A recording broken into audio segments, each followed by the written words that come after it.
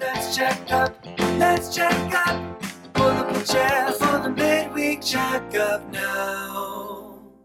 Welcome to the Midweek Checkup. My name is Lindsey Blair, and I'm joined by Bobby Gilles, who preached from Matthew 26, verses 47 through 69 this past Sunday. We learned that all of us behave in the same kinds of ways as those who betrayed, abandoned, and executed Jesus. But Christ has removed our guilt and filled us with His Spirit so we can be ambassadors for His kingdom. Bobby, you asked a lot of heart-probing questions that likely had many of us feeling convicted about the ways that we have fallen short of God's standard of holiness. At times, it felt real heavy, but you didn't leave us there, and neither does God. We can be honest about our shortcomings and don't have to pretend anymore. And you reminded us multiple times that we are dearly loved by God, and that because of Christ, we are forgiven and can now have peace with God. Bobby, is there anything that you would want to add or double down on from the sermon? Yeah, it's really important to understand the two natures of Christ, that He is fully human and fully God. Sometimes we make the mistake of thinking that the notion that Christ went to the cross for us because He loves us is sort of a touchy-feely, emotional thing to say, but the really robust theological position is that He went to the cross to obey His Father's will and for His Father's glory. And the truly robust theological position is that both of those things are true. He freely gave His life for us because He loves us, and He obeyed His Father's will for His Father's glory. But for anyone who missed the sermon or needs help remembering, let's do a quick recap. We began reflecting on the nature of sin, looking at the law of Moses in Leviticus and the words of Jesus in Matthew 25, both of which show that sins against people are sins against God. It's as if we're sinning against Jesus.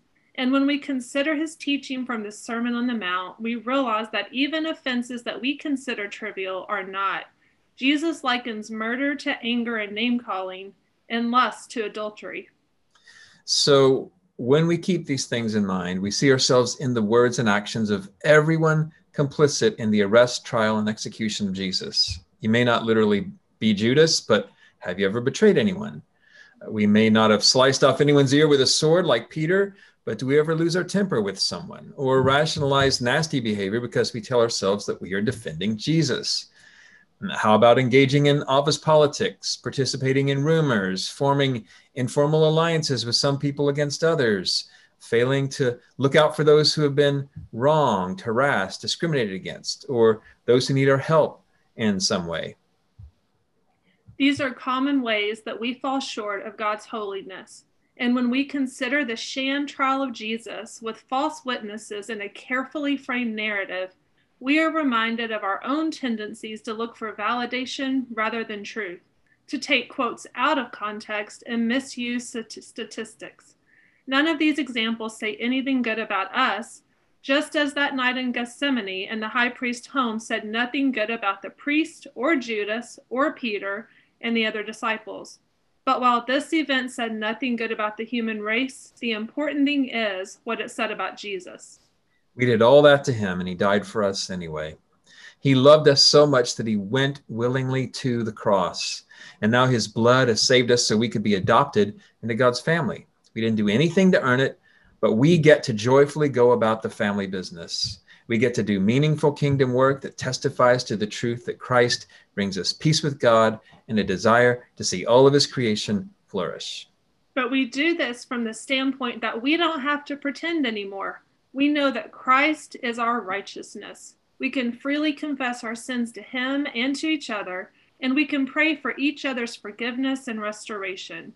With that in mind, the Monday Challenge taught us to ask each other, what do you hope I won't ask you about?